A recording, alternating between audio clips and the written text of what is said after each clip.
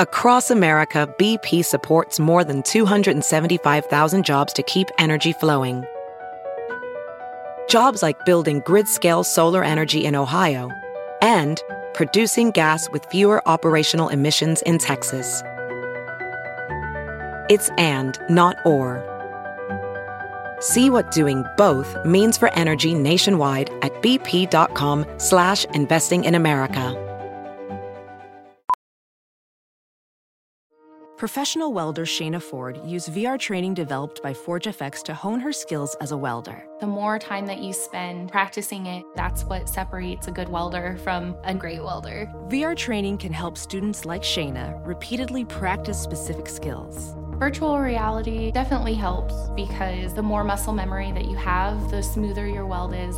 Explore more stories like Shayna's at meta.com/metaverseimpact.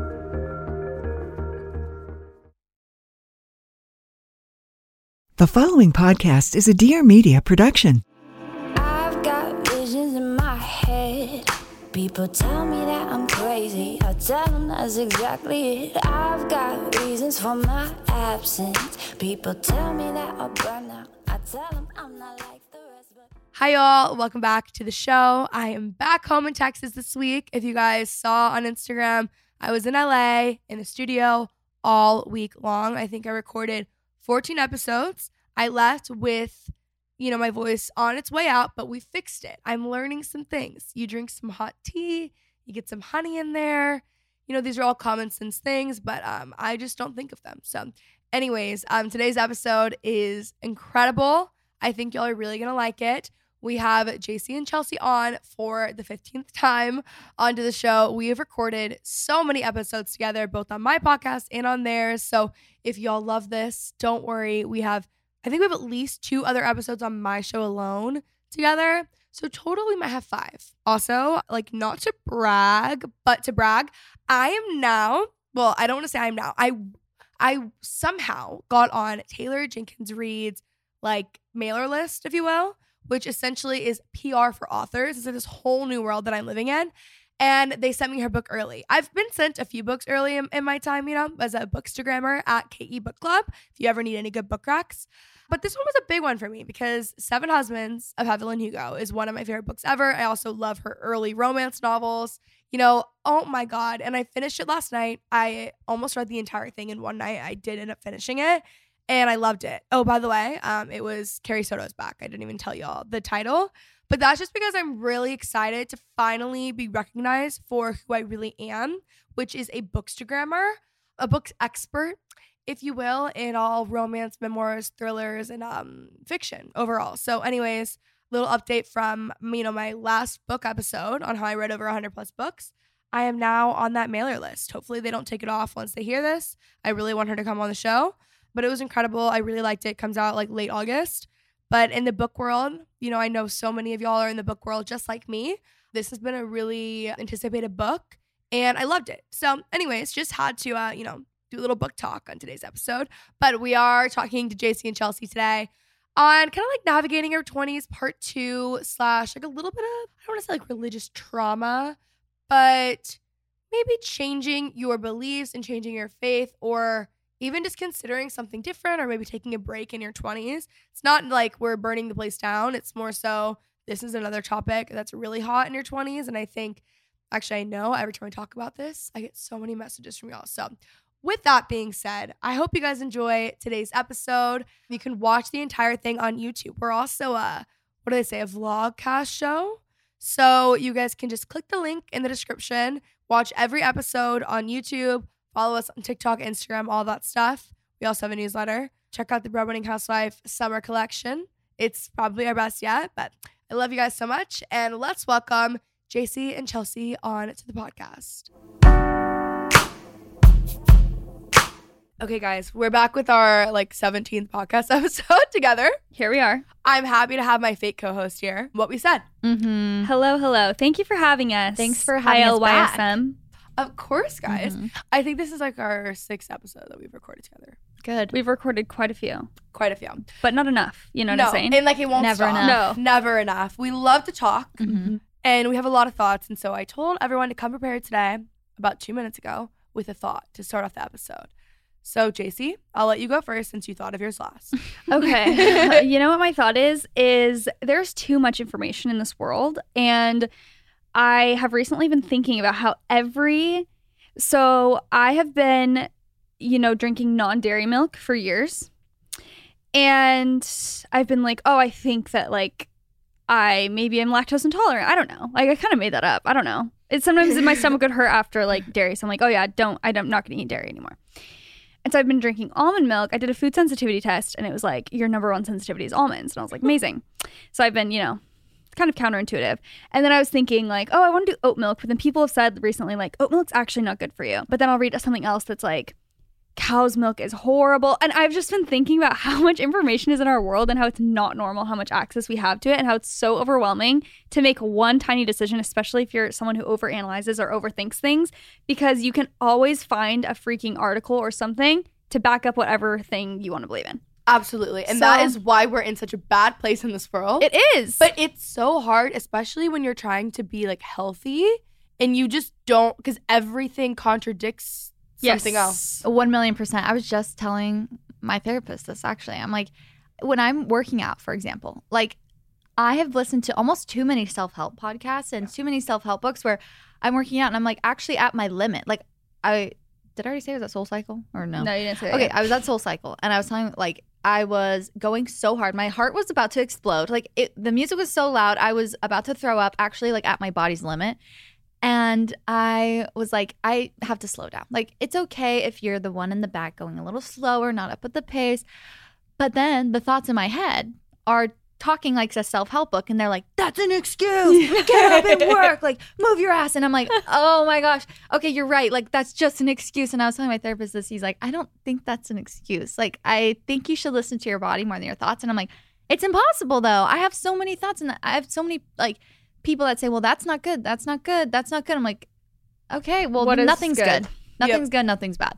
Yeah, nothing's good.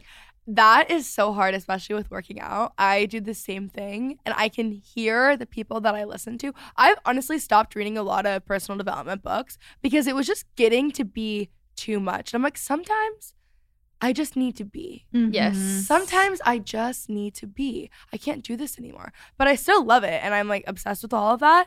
But I totally understand. Mm-hmm. The self-help books I like now to read are very calming. They're not like making me feel like I'm, I don't know, crazy motivated in a way where I feel like it's pressured to do something. And that's unsustainable. Mm-hmm, exactly. I like the ones that are calming, grounding, like talking about that exact thing. Like you're already enough. And when I feel like I'm already enough, I'm motivated to do good things. So it's very true. Mm-hmm. My thought, well, I'm going next, I guess. Yeah, it's your turn. Was actually kind of very similar to JC's but it's about content. Like there's too much content that it's like we live in a simulation. I consume way too much content. It's hard for me to enjoy content now because I don't see anything that I'm like, wow, that's so new and cool and not as exciting as it used to be. Like nothing is groundbreaking. Yes. Nothing. It's hard though. I was talking about this with TK last night because I think the whole like Emma Chamberlain's podcast like shook everyone. And I didn't even listen to it. I just like heard the Cliff Notes. But it's really difficult because nothing really in the world is original. It's been done before. It doesn't matter. Even if you don't think it's ever been done, it's been done. Mm-hmm. So like I think the obsession with being original is a waste of time because also when you're trying so hard to be original, then you're probably trying to like not be yourself if it's not coming super naturally. So then it's inauthentic. So then you're like trying to be someone that you're not, you know? Like I get the sentiment of it being, I get like in a healthy way of it being original. It's like my idea, this new thing, but I don't know. I just think like everything has been done before. I hate to break it to you, you know? 1,000,000%. In the book that I'm reading now, I'm like in the self-help book. No, it's, have you read A New Earth by Eckhart Tolle or No, Power but of Now? I need to. Did you post it on your story recently? Yes. Yeah, I screenshotted it. It talks all about the ego. And it talks about how the ego wants an identity so bad. Like it thinks the more you have, the more you are. It thinks like it lusts after things. It wants to want things. It doesn't even want to have things because it will never let you be satisfied. Like it just constantly telling you you're not enough. And it's telling you you have to stick out to be worthy. Like your identity has to be unique. You have to have, you know, something that makes you stand out. in order to be loved and accepted, but that's not the truth. I'm understanding this one. Mhm. Yeah. Yeah, I'm an Enneagram 4. I feel that like deep in my bones. I'm a 3, so I'm like, you're Yep. 3, right? Mhm. Yeah. We're Are the you a exact wing same. 4? Wing 2. I'm a wing 2 too. Because I want to succeed, overachieve, and then I want everyone around me to do the same. Mhm. So Yes. I will literally, my friends, by the way, my poor friends who are just nice people, and they don't maybe want to do what I do or like want to do something else. They like what they're doing, and they're content and happy, and like that is a beautiful thing. Okay, but I come out and they'll mention something that they want to do. I'm like currently trying to make them all TikTok stars. Yeah. And I'm like, That's me, 100% literally. bad. and I'm like, you like doing this? That would be great on TikTok. Why not stop posting that in a Snapchat? Post it on TikTok and then hashtag this and like before you know it, I'm like trying to give them a career. And like, what am I doing? Like creating a 5-step business plan for them. Exactly. And that is my 3 wing too. Like it actually is embarrassing sometimes. No, I'm like, you know, I am a lot. you know what I just told my friend who was saying, she's like, I kind of want to do TikTok, should I? And I like, of course, I'm like, yes, and let me tell you how, and da da da da. And I was saying, here's the thing. I've seen how social media has led me to my dream career and dream life. And I'm such a passionate person by nature anyway, that it's so hard for me when someone's like, oh, I have this idea, to not be like, do it. Like Yes. you could literally, you know, have a career out of this and like live your dream life, especially when they don't enjoy their current job. I'm just like, I want this for you so bad. But I'm the same way. I'm like overkill for sure. But it's hard. I completely agree with that. And it is hard when I'm watching people like settle because I'm like, you don't really want to be doing that. And in my head, because I have done it and I love what I do, I'm like, why don't you just do this? Yeah. Like, I'm like, and it doesn't have to be exactly what I'm doing, but it's like, well, you can use social media to do this and then this and To this. leverage and then, things and build things. yes. And then before you know it, I'm like trying to Kris Jenner their lives. And like, they didn't ask for that, Yeah. you know? And it's like, if you ask, it's one thing, but like, no one has asked me, you know? Not a single one of them has been like, you know, more so recently, like I think we are getting into like a little TikTok groove, you know? Mhm. But yeah, also on the topic of like there's so much content, we were never meant ever to consume this many opinions, especially about ourselves, ever.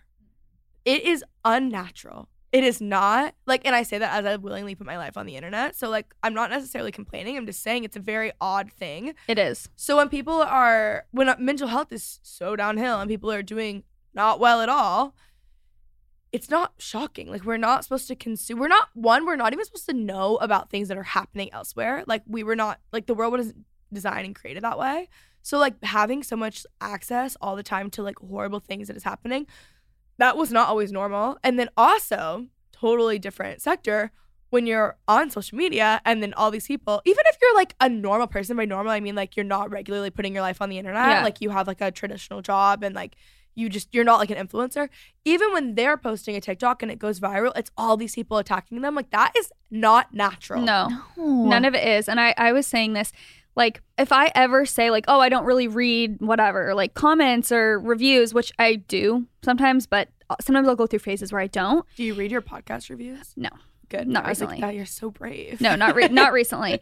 But people will then like be mad about that. Like they'll say, okay, so you just can't take criticism. And I'm like, no, criticism is also different than hate. Yes. And people really need to understand that. Like criticism can be helpful in a certain sense, but a lot of the critiques are not helpful or kind at all. So it's not whatever. But no, actually, I can't take constant criticism over everything about my personality. It's not natural, like you said. Like, you know, and it comes with the territory, yes. And I don't want to complain about it because it is part of the job and we have so many pros. And so it's not worth like getting into so much. But at the same time, it's like, okay, someone who has a traditional job, does everyone just in the office gather around you and they each say something that they just like think is so ugly and stupid about you every day? Yeah. How would that affect you? You would just be like, oh, dang, I don't feel great about myself after reading all these things, you know? You would think twice about what you wore to work. You would think twice about what you said at work. Like, so everything would be so much more complicated. You would be walking on eggshells constantly. yes, and I find myself when I am like super diving into the podcast reviews or YouTube comments or any of that stuff, that I slowly become less me because I'm like, Absolutely. well, I don't want to be vulnerable anymore because I said this and then they took it as this, which is definitely not my intention. So it makes me a less me version of myself, which I don't want. So then I feel like the way to be the most authentic is to put it on the back burner a little bit and not care as much or read. And Dear Media does show us constructive criticism reviews Yes. for the record. So like there's a difference between criticism and hate. And the people who are mad that you're not reading it are the ones who are commenting hate. Exactly. You know? Because there is, and I'm so grateful for all the positive reviews because it does help our podcast. And so I always try and make sure and say that too. Like if you're leaving positive reviews, even if I didn't physically read it, like I'm so grateful. And I'm so happy that you did that because it helped our show so much. So if you love it, that's awesome. But yeah, it's exactly what you said. It's like, well, and the reviews aren't necessarily for us either. The reviews are for other people to know. It's like a Yelp review. Like, would you go eat at this restaurant? Would I listen to this, podcast? Exactly. So it's like, I like this podcast because this and this. Like, if you like this, you'll love this podcast. If you don't like this, you won't like this podcast. So it's not really even for us to read. And like you said, Dear Media will bring us some. If it's like a constant thing, like you guys, everyone's saying the same thing, maybe think about it. And there are things that are constructive, like you said, like, oh, I wish if a ton of people are like, I want the podcast episodes to be shorter because of this, that's something to consider. But it's not like, you guys are ugly and your voice, it's like, that's nothing we can control. Yeah. So why would we read that? You know what I mean?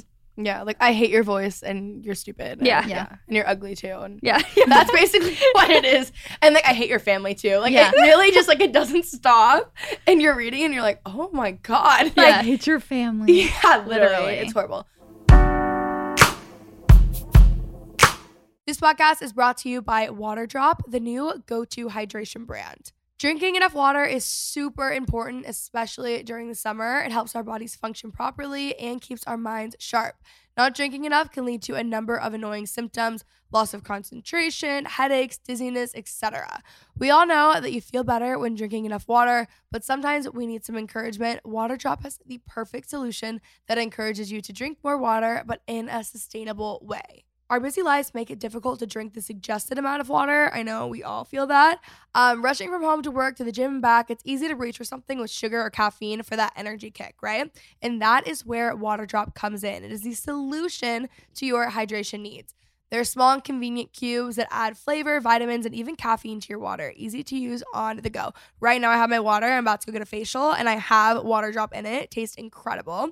They have a wide range of flavors from berry to fruity to citrusy and herbal. Drinking water becomes super easy and fun. Health experts recommend drinking 8 ounces a day, which equals to about 2 liters or half a gallon a day. That can be intimidating, but with Water Drop, it becomes so much easier because the range of flavors is exciting and you're actually wanting to drink more. And you're also getting important vitamins with no added sugar. They are low-cal but delicious. So you guys can head to Water Drop website and get a special 15% off discount for listeners of this podcast. Browse their large collection of micro drinks, glass and steel bottles, glass, glasses, and more. The discount code is I love you, and it is valid for 3 weeks. What's up, everyone? I'm Kristen Cavallari. And I'm Stephen Coletti. We're so excited to announce Dear Media's new podcast, Back to the Beach with Kristen and Stephen, where we'll revisit all of your favorite episodes of Laguna Beach, the real Orange County, and unveil behind-the-scenes secrets, tea, and all sorts of new insight into this groundbreaking show. So join us every Tuesday. Available wherever you get your podcasts. I'm already feeling nostalgic.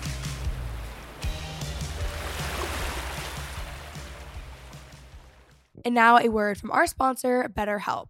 I turned 25 in a few short weeks, and something that I have done for most of my life at this point is go to therapy. I think therapy is incredibly important. I love how many conversations we are having around therapy these days, and I love BetterHelp for a few different reasons. One, it's online therapy, which I find to be a little bit more comforting. If you're a little overwhelmed, you also just want to save time, not drive, gas prices are crazy, not sit in a waiting room, not run into someone that you might know. BetterHelp is awesome for that because they actually offer video, phone, and even live chat only therapy sessions. So you could not even hear someone's voice if you really want and just start off with live chat therapy sessions. It's also much more affordable than in-person therapy, and you can be matched with a therapist in under 48 hours. This is huge because sometimes it can take months to get into a new therapist. It's crazy because how well would you take care of your car if you knew that you had to keep the same one your entire life? Well, that is how our brains work, so why don't we treat them that way? Like I said, I have been in therapy most of my life, and largely in the past year and a half or 2 years has been over the topics that we are covering in today's episode, from faith changes to foundational changes to just navigating your 20s in general. I cannot recommend therapy enough, especially if any of the topics we talk about on this podcast resonate with you. So our listeners can get 10% off their first month at betterhelp.com/Kinsey. That's betterhelp.com/Kinsey. Okay, so my thought, it's not really a thought as much as it's like, I don't know. I make the rules here on this podcast today. So, okay, guys, I have been posting about this only because I've been extremely validated when I'm posting about it. So it's making me feel better. I have felt this way my whole life. The way people traditionally feel in the fall and winter time with seasonal depression is how I feel in the summer, which is so tragic, isn't it? But I'm so happy in the fall and winter. And in the summer, I hate the heat. So something about that just doesn't sit right with me. Like, I love gloomy weather. It's really weird. And then it just makes me like extremely unmotivated and just like really down. I spiral. I'm way more critical of myself, not physically, but like emotionally. I'm more critical on myself, like for like my career and like what I'm doing in the summer than I am normally. Like everything that people describe like seasonal depression as in the fall and winter, I am not in the summer, and it's not very fun. Well, what are your top 3 favorite hobbies? Okay, reading, I know, is one. Reading, Pilates, and then cooking. Like, those are all very winter, fall things, too. That's so true. Like when I think of you and what you like to do, like, I feel very cozy. I feel very, like, that's what you thrive doing, so that's the time to do it. So it's like you want to be in that season. That makes sense. That's so true. And, like, my tortellini kale soup that I like making, you know, that's very true. But I like a lot of the summer. Like, I like vacation. Yeah. I like the water. Like, I do like these things, but I'm unwell these days. Yeah. I want to dive into that psychologically. I don't know how, but it's like, I'm sure there's a reason. There's got to be. I've done like years of trying to do like deep dives with different therapists too, to be like, was there like a trauma that happened that like is linked to summer and that's why I hate summer and I associate it with it? It's not. I do think partly it could be because I'm such a like routine person and I thrive off of routines that summer, naturally, everything feels a little bit more relaxed, even though obviously I'm not in school anymore. So like my life doesn't really change. But I do feel like there's like more travel and more like life's a little bit more up in the air. But I don't know because I travel a lot year round. Yeah. You know? That does make sense though, like the no routine. But I still have a routine. Yeah. Because it's... I was going to say, though, the heat could be a factor because even in Arizona, like, I remember just being like, the summer's miserable. Like, I don't want to go outside. I don't want to do anything. It kills my motivation for everything because it's like, oh, we could go to this, whatever, you know, park and have a picnic. And I'm like, that sounds miserable. It's so hot. Like, I don't want to do that. I don't want to do anything. Not doing that. Yeah. So then you kind of are just in your house all day, which I don't know. Did you love school growing up? Yeah, I did like school. And I liked the routine of it, I think. Yeah. I say that, but, like, I didn't go a lot. And I was weirdly, like, very involved. But, like, I was going to court for truancy all the time. And I had great grades, so that's how I got away with it. Like, I literally went to court because I didn't show up to school. Wait, and what? Weirdly enough, which is very common. Like, they a lot took of you people, to court? Oh, yeah. It's called truancy. Oh, my goodness. But a lot of people that I knew, like, it wasn't just me, but it was, like, it was a little more are they extreme. suing you? Like, what do you mean they took took you to court? I think if you were to have, like, bad grades, you would maybe have to do, like, community service or, like, repeat the grade. Whoa. But I was also, like, president of my class and I had good grades. So, like, I would just get away with murder. But I, like, strategically put myself, I was like, I had to be president because when you're president, you just tell other people what to do. So it looked like I was super involved, but everyone else was doing things. And I was like, I have to run an errand, I have to leave. I say I like the routine of school, and that's not actually true. I hated, like, I did well, like, academically, but the actual structure of school I didn't like. But I love the fall, and I love, like, football games and soups. And, like, I live in Texas, so much of your life is football. Yes. Or, like, it was really revolved around that. And I love the weather, and, like, you're playing Taylor Swift. And it's just, like, the best thing. You know what? Maybe each of us, it's like, you know, we just did an episode about Kardashians, so the Kardashians are on my mind. But it's like, it's kind of the same. Like, what Kardashian are you? What season are you? Your personality is something that aligns more with one season than others. Like, you as a being, you as, you know, your hobbies, all of that stuff. What Kardashian are you, Courtney? I don't know. It depends. You have the same birthday as Courtney. It's true. Me and Courtney have the same birthday. Yes and no. Like, in certain ways, I feel like we're both the health. We love the health, the wellness, I don't know. I feel similar to her sometimes in the way of like how she feels like wants to be more private sometimes. Ever since I was little, wanted to be famous. But like the older I get, the more I realize like that is literally not what I want. I just want to be rich. Like I don't want to be famous. Like it's just too much. Like I liked attention. I loved performing. I think I get those confused. Actually, like I love to perform. I don't want to be famous. Like it's too much. That's the episode title. I don't want to be famous. I just want to be rich. Literally. You get all the perks because being famous, you normally are rich if you're famous enough. So being rich, you get all the perks of, fame monetarily. Then you don't have to deal with anyone in your business. Exactly. Great. But I am sensitive like Kendall sometimes, I think. I'm a little sensitive girl. So Kendall. Yeah. It's a lot of inspo from you these days. It's just been like exhausting, you know what I mean? Yeah, like it's really hard. It's been such a hard few months. Like when you are Kendall Jenner's muse, it's like, do you know how taxing that is? Like it gets really tiring after a while. So how are you taking care of yourself? Yeah, I've been doing a lot of self-care recently. Get off the internet, because it's just like, woo, a lot. Reading, just having to take a little bit extra care of myself lately. No, totally get that. Mm-hmm. What Kardashian are you? I think it depends on the dynamic. I actually don't know. It's hard. They all have like different. They all have different sides. Someday to them. I feel like Kim. I'm like I'm definitely the world revolves around me. My friends and I did this recently, and I'm definitely the Kim of our friend group. Mm-hmm. Like absolutely, but I think it depends on the dynamics with people. True. Yes, with each person. Yes. Do you feel more private, like having a kid? Like has that changed how much you share? 1,000,000%. Yeah, because it's not. I don't know. I felt like I could take opinions like I don't care or I didn't care before. I'd be like, oh, I don't believe any of this stuff. But I feel like when it's somebody outside of me, but it's like someone I feel like I have to protect, it also has something to do with me and like my personality. So yes, if I hide him, no one knows about him, but then his mom is online. You know what I mean? So it's like, I don't know. I can do my own thing and I have my own life, obviously. I don't have to like revolve it around him and if I think he's going to be embarrassed of me by any means. But I think it just kind of made me rethink like who is watching, why do I want people to watch? Like, do you know what I mean? Like it just made me rethink everything about it. And also just time, honestly, is another big thing. I feel like the time it takes to create content in general and then adding him into it and all that stuff. I don't know. It just made me rethink my life, honestly, everything about my life. So how do you feel about sharing so much online right now? I go through waves and phases. Like sometimes I just feel like, well, all the time I feel like what you see is what you get, kind of like, especially on the podcast. I'm incapable of like not being, I feel like pretty brutally honest. Like, I can't. We always say it's like it'd be fun to be mysterious and be like, ooh, like, what do you think? But I'm like, no, I literally pooped my pants and I told you. Like, it's like I can't just, I feel like I'm a natural kind of overshare in that way.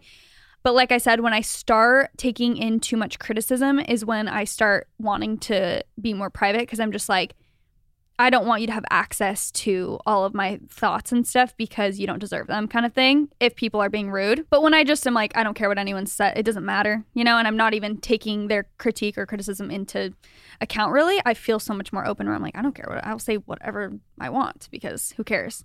Yeah, so I go through waves. You want like certain parts of yourself to be private where it's like, you don't want your every aspect of your life to be out there for everybody where it's kind of, I don't know.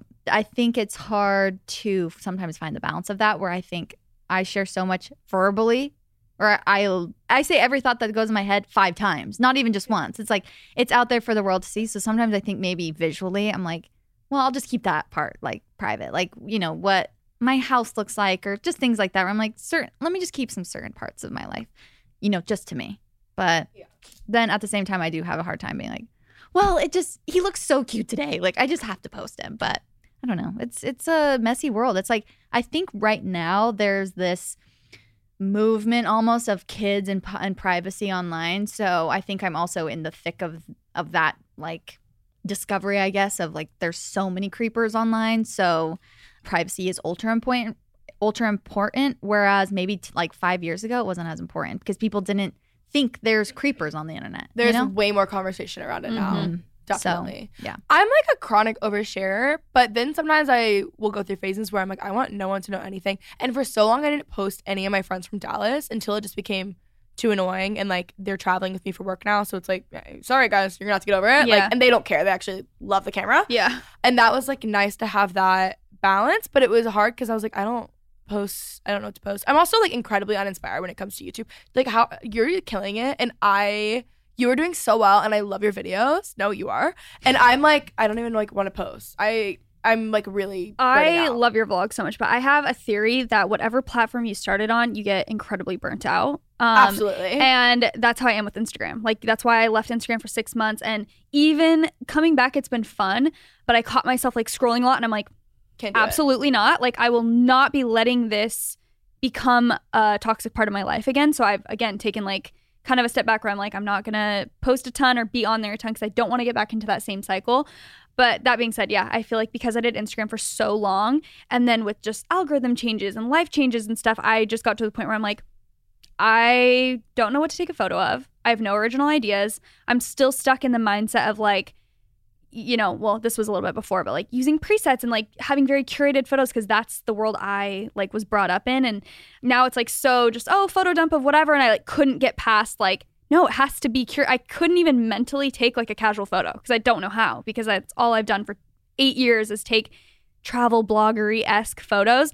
So I was the same. I'm like, I'm so burnt out. I don't know what to post. I, don't grow on this app at all. Like, I don't care. And I feel a lot of my YouTuber friends who started out on YouTube feel the exact same way. They're like, I hate YouTube. Like, how do you like have so much, how are your vlogs so da-da-da? And I'm like, I think it's just because I didn't start that long ago. So I'm more inspired with it. Yeah, and it's like newer. Yeah, it's like fresh. I feel that way about TikTok. Like, it's so fun to me Yes. because it's not my main thing and it's just like a random thing I've been like doing on like, not on the side, but you know what I mean? Yeah. But my friends who were like TikTok heavy, primarily on TikTok, hate it. Same thing. So I that's swear. it. I swear that's it. It's like wherever you start and wherever you get your like followers or, your audience, I swear it's just like so easy to get burnt out from it. Yeah, that makes sense. Mm-hmm. Okay, I want to talk about, in last episode we talked about navigating your 20s. People loved it, okay? Mm-hmm. So I want to talk about navigating your 20s, especially when we've all been talking about this recently, like changing, I don't know, I'm not like saying this correctly probably, but like changing your beliefs or maybe reevaluating your relationship that you've had with like certain religion or organization or whatever it is. Where are y'all at now? We are scared. Mm-hmm. We've been talking about this so much amongst ourselves and like with friends and stuff and on our podcast a little bit as well. I think this is what I was talking about on our podcast recently. I was saying I have always been like, I don't want to share my thoughts on religion until I know for sure like what I believe in and where I'm at and what I'm going to do for the future. Like, because the truth is I've never connected super deeply with Mormonism, which is, we both grew up Mormon. But it's such a huge part of my life and my identity that I was just like, oh, this is easy. Like, obviously I'm always going to be Mormon because it's like, what? It's just all I know, And then once I got married and just started growing up and like thinking for myself and moved away from home and stuff, I was like, do I just do this because that's what I have always done? Or do I do this because I love it and I connect with it so deeply and it sits well in my soul and I love it? Like, I just started having that kind of conversation with myself. And again, online, I always avoided the subject completely because I'm like, I don't know when people be like, are you Mormon? Do you do this? I'm like, I don't want to talk about this because I don't know how I feel. Did you ever talk about it before? Or did they just guess? A little bit here and there. Yeah, I would talk about it here and there. And if, someone asked, but yeah, I'm Mormon. So everyone kind of knew, I think. Not everyone, but a lot of people, especially OG, people who have followed me for a long time. And I just started making it like not a part of my content at all. I was like, I literally have words blocked on my Instagram still where you can't even like comment certain words that have to do with Mormonism because I was just like getting overwhelmed with being asked those types of questions all the time. And then, yeah, I was always like, I'm not going to share until I know what I believe. And it's just lately, I feel like I've kind of gained confidence with being like, I'm fine to share about it, even though I still don't know what I believe in completely.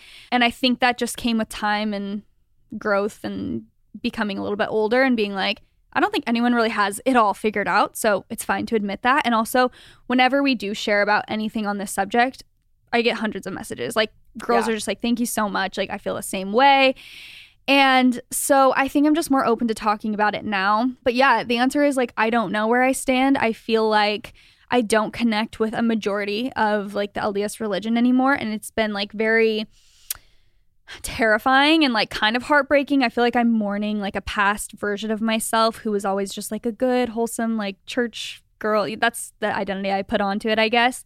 And trying to like rebuild as just myself and whatever that means. I don't really feel the need to put labels on it or be like, I left the church, I'll never go back. Like I hate it's not that. It's just like I'm gonna do what feels right to me. And that's at this moment not, you know, being super converted and bought into all those Mormon values. I was just talking to my friends this weekend about how I love back to school season. Growing up, I used to wait all year to go back to school shopping for supplies, for outfits. I would have my outfit picked out like a month in advance and just sitting in my room ready to go. So the first day of school is actually right around the corner. And Macy's has the outfits from brands like Levi's, Free People, and Mango that are so good that the kids will want to lay them out the night before, just like me. I actually still do that, guys. And of course, no first day at school is complete without a backpack and new shoes. Macy's has the brands that you love, like Birkenstocks and Nikes. Are the kids heading into college? Get dorm essentials like bedding, beauty blenders for the makeup savvy, and Fitbits to make good use of the campus gym at Macy's.com/back-to-school. Again, that is Macy's.com/back-to-school. It is the best time of the year, back to school season. Like actually this year is like flying by. Absolutely crazy. But again, that is Macy's.com/back-to-school.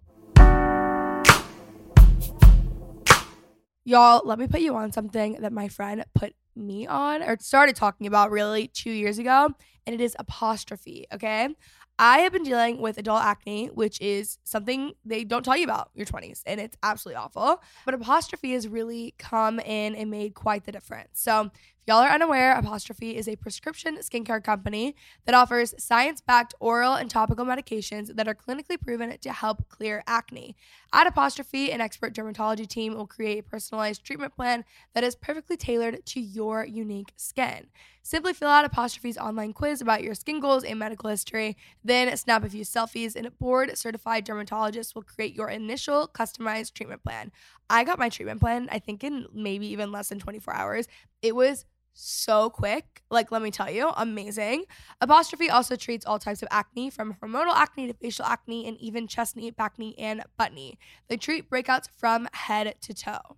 So I have a little topical treatment and then I take one pill a day, and I have noticed my acne going down so much. Like, let me tell you guys, this is it, okay? It was also really easy to do. The website is cute. I like the interface. It makes it like actually enjoyable, and it's actually genuinely a very quick quiz. It also comes with a cute postcard and stickers to personalize your prescription bottle. Like, honestly, it's amazing. The best part about this too is that you don't even have to go to the pharmacy and wait in line to get your meds. They show up at your door. And we have a special deal for our audience. Save $15 off your first visit with an Apostrophe provider at apostrophe.com/Kinsey when you use our code Kinsey. This code is only available to our listeners. So to get started, just go to apostrophe.com/Kinsey and click begin visit. Then use our code Kinsey at sign up and you'll get your first visit for only $5. That is apostrophe.com/Kinsey and use code Kinsey to get your first dermatologist crafted treatment plan for $5. And we thank Apostrophe for sponsoring this podcast. I was listening to y'all's podcast the other day, and what you said about, like, I was waiting until I knew 100% and then I was going to give like my answer. That's how I felt. And it was something like, unfortunately, the college that I went to, like, it was so obviously like not even a part of content, but like it was just such a big part of my life, and like I vlog my life. So like, whereas if I was just doing podcasts or something, it could be different. So it was something that like I couldn't really avoid, and I kept trying to like not answer, and it was annoying. Not annoying, and I understand why people are asking, but it was hard to like figure it out for myself when all these people kept asking me questions, and I was like, I really don't know. And I honestly thought it was going to take like 6 months to a year, and I'd be like, oh, I got it. I know. It's been like 2 years, and I have no idea. Yeah. And I don't know, like I could come back in a year and be like, oh my God, I love it. I'm back in church. This is great. But also it could be a year from now, and I could never go back. Like, I don't know. But same thing, when I started talking about it, it was those episodes that I was so afraid of talking about it. And I've never received more messages about anything I've ever posted in the internet in almost a decade since I started at this point, ever. It's like everyone is feeling this, specifically in your 20s, because you're becoming like your own person outside of where you're from, and you're just more independent. You're not with your family anymore. You're not in your area, whatever it is. And it is it was like probably the scariest thing I've ever done though, was leaving. And I was so terrified. And I thought, because there's a lot of, like, from my background, there's a lot of, like, people would always say, like, your life gets so much better in community and things like that. And I was like, okay, but like this, to be honest with you, isn't necessarily the community that I'm finding to be like the healthiest for me. And there's a lot of aspects about this that are like not the best, honestly, and I don't connect with, and I don't really want to be a part of it. And it's so weird because I thought when I left, like, it was going to be this thing of like, all of a sudden, like, God hates me. And you have like a horrible life. Yes, which is weird because I never viewed God that way. And I like, I don't even know what I believe, but I didn't think like, it really wasn't in like an Acts way for me. Like, Christianity is very like Acts as in like ACTS, not AX, okay, to be clear. Yeah. But it was never, I don't know, it was weird because like logically I wasn't thinking this is by like my doing, because that's not what Christianity teaches you. It's like a grace thing. But in my, like, the way it had been taught to me, I was like, oh my God, when I leave and if I'm not a part and I'm not in quotes building the house, all of a sudden my whole life is gonna go to shit basically.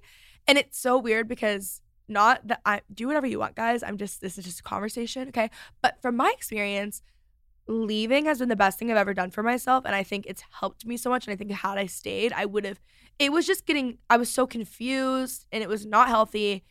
And I found the best community of people just in my life outside of it, and I've never been happier and I've never felt better. And I know, like, when I'll say this now, I can still hear what they will say. They're gonna be like, oh, of course it feels better because you're getting drunk every weekend, you're doing this and like, yeah, it's fun. And it's like, shut up. Like, it's not about, like, for me, it was not about like going out. It was about like, I feel horrible, and this is like not at this time in my life a really good thing. And this experience that I've had has hurt me way more than it's helped me. My therapist is a Christian therapist. She never brings up God, but she is. And I will tell her things that have happened, and she's like therapists are not supposed to like have their eyes bulge, and she's like, oh my God. So I know I'm not crazy, but I cannot tell you the amount of friends that I have. Like, we're all in this place, and it's very normal. And I think it's okay to just not know. Yes. Exactly. I think that's the hardest thing.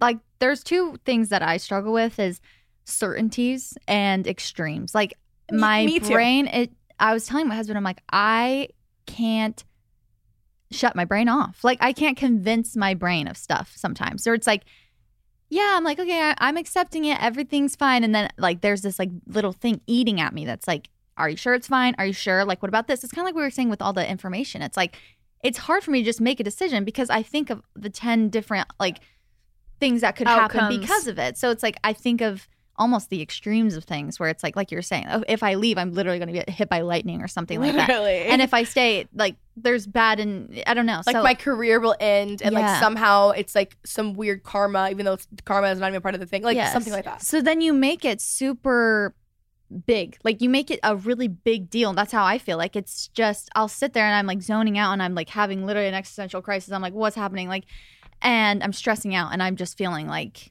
something that I've been talking in therapy about is like engaging in life and disengaging. And I feel like when I start to not trust myself, not trust my gut, overthink things, especially in extremes, things like that, I start to disengage from life. I'm not even participating. Like, I'm just like watching things happen. I'm not, I don't know, just present. Like, I'm thinking about the future and the past, and I'm literally not in the present whatsoever. And I don't want to be like that, especially I have a baby. It's like I want to be so present with him. And so it's like I want to just tell myself, it's fine, don't worry about it. But then again, the little voices in my head are like, well, you have to figure this out, blah, blah, blah. I don't know. I just hear like a million different voices, and it's hard to sometimes, especially when I'm not in the best, most zen place, to shut them out and be perfect and be like, no, I'm so unbothered by all of that. So I've been trying to just be more present, and I feel like answers come to me when I'm present and engaged in life, and I know what to do, and I know like moment by moment. But I've also been trying not to, like you said, like say this is forever or this is like never again. Not using those words, and just like, this is how I am today and right now in the present. It could change, but I'm not thinking about that. I'm just going with what I feel today. And that's all you literally have is right now. Yes. And like there's certain churches, one here that normally is on Wednesday nights, and to Dom the other day I was like, and we both were like, if they have it this week, we'd want to go. Like, there's certain things that I can still do and that I'm still like, that actually makes me feel good. But it's interesting, I was so extreme in my thinking. I'm always extreme in my thinking, but I remember when I was really in the peak of it being like really, it's kind of like the quote, it's not that deep, you know, like very great quote. You're welcome, guys. Yeah. But it's like the idea of like, it's not that deep. Every single life decision that I made would be like almost like over spiritualized, like to the point where I thought if I make one wrong decision, it's going to set me off from like the God's plan for me in quotes. And it was so dire. Like it was like very, very extreme. And I'm like, okay, well, I can't do this and I can't do that. And it's debilitating. Yes, it's debilitating. It really was. And God forbid you have a platform that's like about yourself when you're in that world. Like it was the worst thing you could have. Like there was just a lot that was really difficult, but also I definitely recognized the good and I'm very grateful for a lot of the good. Like I see both sides. I'm not someone who is like trying to like burn the building down. Like it's not. I think there's times where I'm maybe more of it, like when certain things happen to like a friend or I get a call or I'm like, you've got to be kidding me. Like hearing, like sometimes you're just too close, you know? But I would say for the most part, like after the first probably 6 months to a year, I would say it's about 6 months for me to finally admit to myself that like I needed to like leave. And then it was another 6 months of me in therapy and like every single day I could like hear what they would say, which is so crazy because before that, I would never have cared what anyone thought. I was not like that naturally. I was not someone who was looking for someone's approval for things. I would have never, like, it's almost like I was like, not that they beat me down. Maybe I beat myself down. I don't know. But it was a very weird thing. And I would say things as I was like kind of growing out of it. And I could hear, like I said earlier, like I can hear their response, like their like church response of like, well, that's not it. Or it's like, it's not, like, I promise you, we will also get messages that's like, it's not God, it's the people. It's not, you know, 100%. Like it's things like that I could just like hear constantly. But it has been, because even I've also read books about people who like left very drastically and then came back later in their life. And all of them have also said the best thing they ever did was leave. Right. So I'm like, regardless, I think it'll be the best thing for you. I think it'll be the best thing for me. And I think it was a good move. But it's also just like, I think it's just like healthy conversations to have. Yeah. But it's really scary to have them. And my husband said something to me that like, as I was telling him all these things and stressing like the F out about it, where I almost feel the opposite of you, where I grew up thinking it's not that deep. Like I had only good feelings about it. Like never took things, never really felt like so shameful of things, like the classic things that I hear. I'm like, I don't like relate to that. But I also take on those people's where I'm like, oh yeah, I should have, you know, I don't know. Anyways, I was telling him all these things and I'm like, I used to feel like you said, where I didn't care. I'm like, I used to be so unbothered. Like people said something to me or like disagreed. I'm like, I don't care. I'm not really bothered by that. I'm just doing my thing and I trust myself so much. So, you know. But and I think when your just foundation is shook, it's just I just stopped trusting myself. I'm like, what voice is right? Like what am I literally trying to even figure out? I can't even complete a sentence in my mind. Like my mind is literally a jumbled mess. And I was telling him all these things and he was like, well, why don't you just take a break? He's like, and the way that he said that, like just taking a break, it's exactly kind of what I need of not extremes, where it's not like I'm never coming back or I'm never, you know, I'm never coming back or I'm never, what's the opposite of that? Leaving. Yeah. I'm sorry. And it like brought me so much just peace because I'm like, okay, again, kind of brought me back to the present where right now I'm just going to take a break. And that's where I'm at and that's okay with me. And again, like you said, it could be the best thing ever for me, but I'm not even going to worry about that right now. It's like I'm just going to take the day as it comes. I think I read a quote that was like, religion is basing your faith or whatever off of other people's experiences and spirituality is having your own. And that like was kind of a light bulb moment for me where I'm like, all of the things that I base my foundation on, I realized were other people's experiences with the church. Like I didn't have that many experiences myself, if I was being super honest with myself, that solidified my faith for me. And I realized I'm like, even with the community thing, like you're saying, people are always like, well, it's a community to be around. It's like you said, it's like, but what if that's not the right community for me? Like community doesn't equal church. Community is people around you that uplift you and make you feel your best and you feel inspired and happy.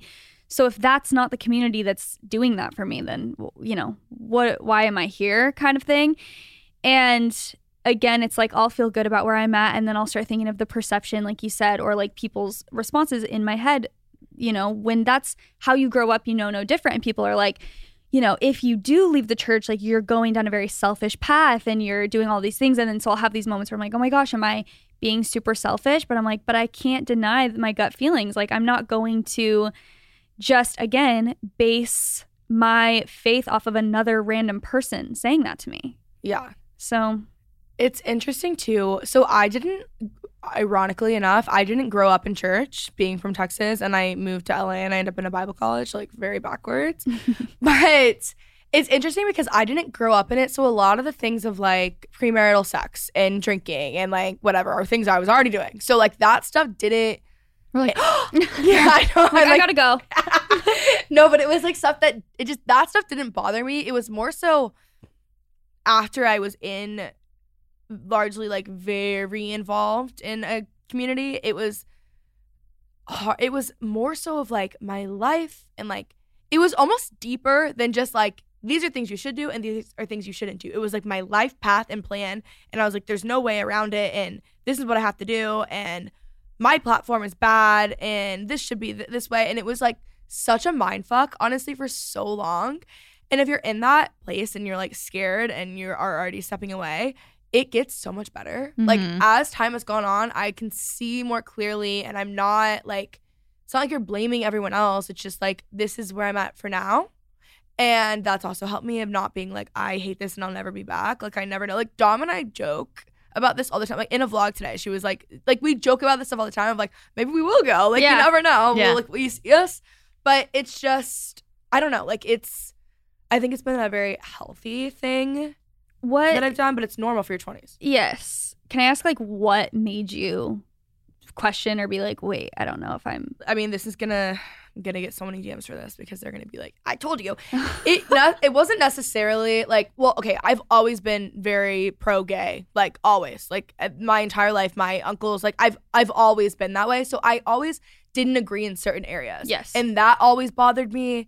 But the churches that I were at didn't really talk about it. So I think because it wasn't talked about, like, it didn't bother me. You just assumed maybe? Yeah. Oh. Well, it was never talked about. Oh. But like... So you're like, as long as I don't have to face it all the time, it's like, fine. Yeah, but then I was like, that still isn't good. And then that was always the thing that like really bothered me though. Like it would like keep me up at night. I'm like, why are these people like I didn't get it. And then it was That's very relatable. Mm-hmm, yeah, 100%. That was like the hardest, just like it just doesn't sit right with you. Yes, it never sat right with me, and that always really bothered me. And then I think it was just like a slow burn of things that happen. Also, sometimes you just get too close and like you know too much. And I was so afraid. Too close to who? Just like the people. Oh, there. Gotcha. You just like know too much about what's going on, and I can think of like probably 20 examples, but there wasn't a moment where I was like, I'm done. I just remember, honestly, it was like my therapist giving me like permission to be like, you don't have to like, and I was living in Texas at this point, but it was just like the overall idea. She was like, this isn't what this has to look like for you. And I just never thought I could even step away at all. And it ended up being such a burden on my life versus like being what a positive thing that it once was. So I think overall, I mean, it really was like the people, like, yeah, as it is for like most people, but also it was like things that were taught to me that like I don't even think is the truth, but like especially when you're like an overachiever, it's very hard because I was also a very black and white thinker in certain ways, like maybe with myself, not with the world. And so I was like, I have to, like, I was just so afraid that if I left, my life would like fall apart, because that's kind of like what you're told, and like your life is better there, and like God rewards you and all this stuff. And I was like, that's just not, I don't know. And like, again, there's so many great things that came from this time of my life, but like I'm still in therapy. So like it's tough, you know? It also really bothers me what you're saying earlier about when people, I see this all the time, they'll be like, people leave the church and then it becomes their personality trait. Like they just like keep talking about it. Like, yeah, I left the church and whatever. It's like, shut up. Like just leave silently. Like, why do you have to like make a big fuss? And that bothers me because it's basically, the irony is like, okay, so if we don't think exactly like you, we can't have an opinion. We can't have an experience. Like, let people share whatever experience they want to share. Like, it doesn't, just because it doesn't align or line up with how you view the church, you have to understand that every single person has their own experiences within the church, some very positive, some very negative, but they're all real. So it bugs me because it's like essentially negating someone's whole experience, potentially trauma, thoughts, all of it, just because you don't agree and that's not your experience with the church, or you feel personally attacked, which I do understand. You know, people within the church, if you are talking poorly about it, or if you're like, oh, I didn't like this experience with it, they feel attacked because it's such a huge part of their life, and they feel like you're, I don't know, being rude or something about it. But I just feel like we should all be able to share whatever experience is true for us, no matter what. And wouldn't you want to hear the experience of people leaving so that maybe there could be like improvement, or maybe some people have a point? I mean, clearly, like I in college had to write a paper, and it was something with like religious studies. I don't remember, but it was about the decline of like Christianity as a whole in America, and how our generation has the least amount of people in church, and it's just dwindling down. Like there's a reason for that, you know? Like maybe we should, and there are churches that are amazing that I love. One here that I was like, I would go there. Like there are incredible places. It's not everyone, it's not every situation, but wouldn't you want, like in any like business, if your turnover rate for employees is so high, you have to fix something internally. So like why are churches not thinking that way? You know, every it's always someone else's organization needs fault. improvement. Yes. Every single one doesn't matter. The religion doesn't matter. The organization. Exactly. I mean, that's the same with the LDS Church. I believe it's like rapidly declining as well, like faster than it ever has before. You have to look at that. Like, yeah. I know. It's my therapist was basically saying like religions all are businesses. And so sometimes they just turn into a business and they forget like the intention that it started with, where it's like they have PR, they have marketing, they have things to do. They have crisis teams.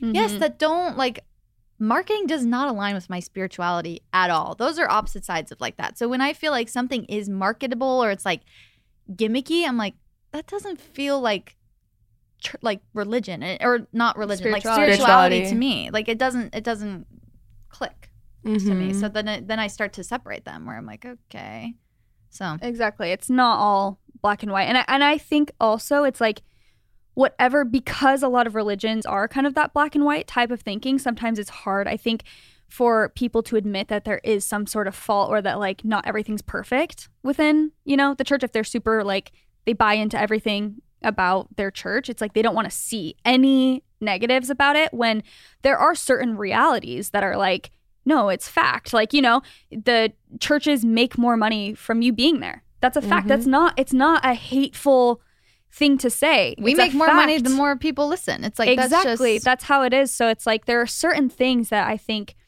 it's like if everyone just could be a little bit more within the church, and, you know, not in the church, just a little bit more open to like hearing different things, again, to improve it or whatever. But it's like when you're just completely blind to that there's any problem, there's no room for improvement. Even like we're saying with like modesty or purity culture, it's like, you know, so many girls feel shame and so many girls feel this way. There is room for improvement here. Like we can do better within the church, you know? So why wouldn't we want to do that? It's just like you said, why wouldn't we want to improve everything? People are just so blindly bought out too that they won't even admit that there's something that needs improvement. Exactly. And then they wait until something blows up and then it's just over with. The people that I can still talk to, that I do go to for advice, are actually like very big in this world. And they are into the Christian world. Yes. Yeah. And they're the first ones, like my closest friends that I will like go to for things. They're older than me. They're the first ones to be like, that's not okay. Like, and I'm like, that's so refreshing that you say that in the position that you're in, because it's like, I'm just so. It shows human. It shows like person. Yes. And that's exactly how I would describe them. Like they're just human beings. Like they're not like this robot of like, yes, I'm in. This is the best day ever. Like that's the only thing that we're doing. Like, it's just not very real and it's not very relatable. Like you can't really get in. The other thing too that was really hard for me was I cannot tell you the amount of classes and teachings that we got that were like teaching us how to not get offended. Like, do not get offended if someone snaps at you, if someone's rude to you, if you're doing this, when you're doing 12 hours of free work for us and we're yelling at you, like, don't get offended. And I think like you know, sometimes it's helpful. Like, that's a good thing to learn in life, but like not when that's the only lesson that you're getting and you're not learning how to like lead with love and like, I don't know, actually practice out what you're preaching. But it was very difficult for me. So how I found that to like really like almost like manifest in my life was that I already was shoving down so many feelings that I'd had prior to that. And then to be taught to not get offended. So anytime if someone says like something horribly rude to you, it is actually okay to feel upset about that. Like, it's normal to have emotions, but I was taught that like you are not allowed to and you shouldn't, and you should just get over it and brush it off, even though it's like literally crazy. And so as time went on, and then I was like closing, like it, again, I'm a very extreme person, but in every other relationship in my life, I just suddenly like shut down and I couldn't talk about emotions. And that was not me before. But it took a long time. Like, I literally started journaling and then I was like, oh, suddenly I know where these emotions are coming from. But I couldn't figure it out before because it was so drilled into me, like, don't get offended. Like, this is for the house, and like things that like I think could be good in small doses, not like just how things are run. It was very, very difficult. And then all of a sudden I was like, I made myself so small that I don't even know who I am anymore. And then again, when you leave, it's like your whole foundation shakes, even though I had a foundation outside of that before.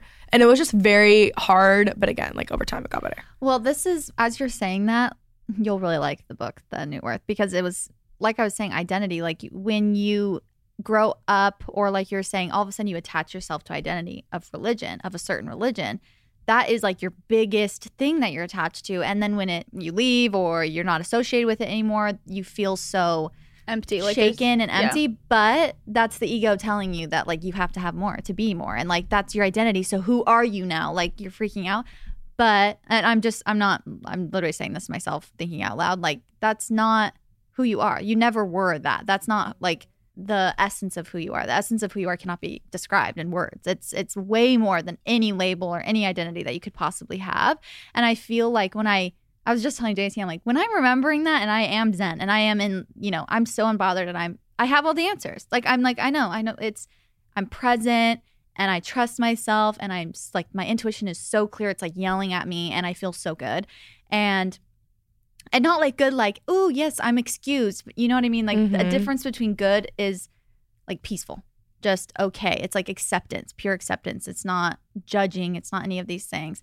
So anyways, I just had that thought while you were saying that. I think it's so important to remember too that there's not one size fits all. And I think that's really hard when you grow up in religion, because you're kind of taught, at least that's how I feel like I'm taught, that there literally is, that this religion does fit every lifestyle and it's for everyone. And kind of, walking away from that mindset, it's important because like you were saying with, you know, people drilling in your head, like, don't get offended, people can treat you this way and it doesn't matter. Potentially for certain personalities, that's helpful for them. That works for them, but it didn't work for you. And I feel that in so many ways with, like, you know, our religion. It's like there are certain pressure points or touchy points for certain people where it's like certain teachings. I'm trying to come up with an example, but I was just telling Chelsea, like, I have never really related to, I don't know. I have always been a very big dreamer and want to have like a career. And I've never been the girl, which again, there's nothing wrong with this. It's just my personality that's like, oh, I can't wait to get married and have babies and like have my husband work and I just be a housewife. Again, I think that moms are literally superheroes. That's just never been my main like concern. And I feel like in the church that was drilled into me. It is like, you're the wife and the mom, you like literally cook, clean, dress modestly, and your husband is the leader of your house and you do kind of essentially what he says, you know? And there's certain things, it's not always like this toxic narrative, but I never connected with that. I was like, I want to make my own money. I don't want to get married early, which is ironic because I got married when I was 21. But I literally had that mindset. You want to be the breadwinning housewife. Yes. Yeah. But I was like, I want to travel. Like, I don't want to have kids super young. God really got me with the karma on that one, didn't he? Okay. And the infertility. Like, okay. I'm just doing what you told me, Daisy. Literally. But yeah, there's so many parts that I didn't connect with in that way. And for other people, they're like, oh, that was never a problem for me because, like, I don't care about that. You know what I mean? So it's just like there's little pain points for every different person. And there is no one size fits all religion. There just isn't. It's like everyone's spirituality and personality and everything about them. Like Chelsea said, the essence of who you are. We're all just these unique individual souls. It's like, how can we possibly all fit into this one basket, you know? Absolutely. So, Guys, this has been a really good episode. Are we done? I have so much more to say. I know. I'm like, we can do a part 2. Yes. We have to be done. We have to have a part 2 about like people, because I was just about to say this, we'll literally end on a cliffhanger. The older I get, like me and Jace were talking about this, I used to think all people were, I don't know, just so agreeable and you can get along with anybody. But the older I get, I'm like, wait, it's actually so hard to have like really good, solid relationships. I don't know if that's how it just gets when you're older and you're all adults and you have your own lives, or it's like our generation or something. But I'm like, it actually, people would always ask us, how do you find good friends in your 20s? And I'm like, easy, look anywhere. Like they're everywhere. Right down the street. Yeah, but I feel like, I don't know. Maybe having a kid has made me semi more cynical, but I'm like, no, I agree with you. I feel like most people feel this way. Yeah, it's so interesting. It's like rare to have like very deep, meaningful, healthy friendships. It's and relationships. hard to find. Who I think what I'm trying to say is it's hard to find people who actually accept, who don't just like think that they're like Instagram or TikTok or self-help accepting you, but like trying to change you. It's like, no, actually understand what acceptance means and does that with, accepts you as exactly as you are. Yeah, it's incredibly rare. Yes. Yeah, that's a great part 2. There we go. Yeah. Okay. See you next time. See you next time, guys. All right, so where can they find you? You can listen to our podcast. It's called What We Said Podcast, and our Instagram is just at What We Said Podcast. And you can follow me, JC Marie Smith, on any platform. You can follow me at Chelsea Jade Curtis, and that's EY, okay? Don't forget. Don't forget. Yeah. All right, thanks, guys. All right, y'all. I hope you enjoyed today's episode. It's crazy. I don't feel like I ever lose my like Texas twang, if you will. I don't really even have twang. I think I just say y'all and I call it a day. But I find that I'm sounding a little more Texan right now that I'm back. But anyways, hope you guys enjoyed today's episode. And I will talk to you guys next Thursday.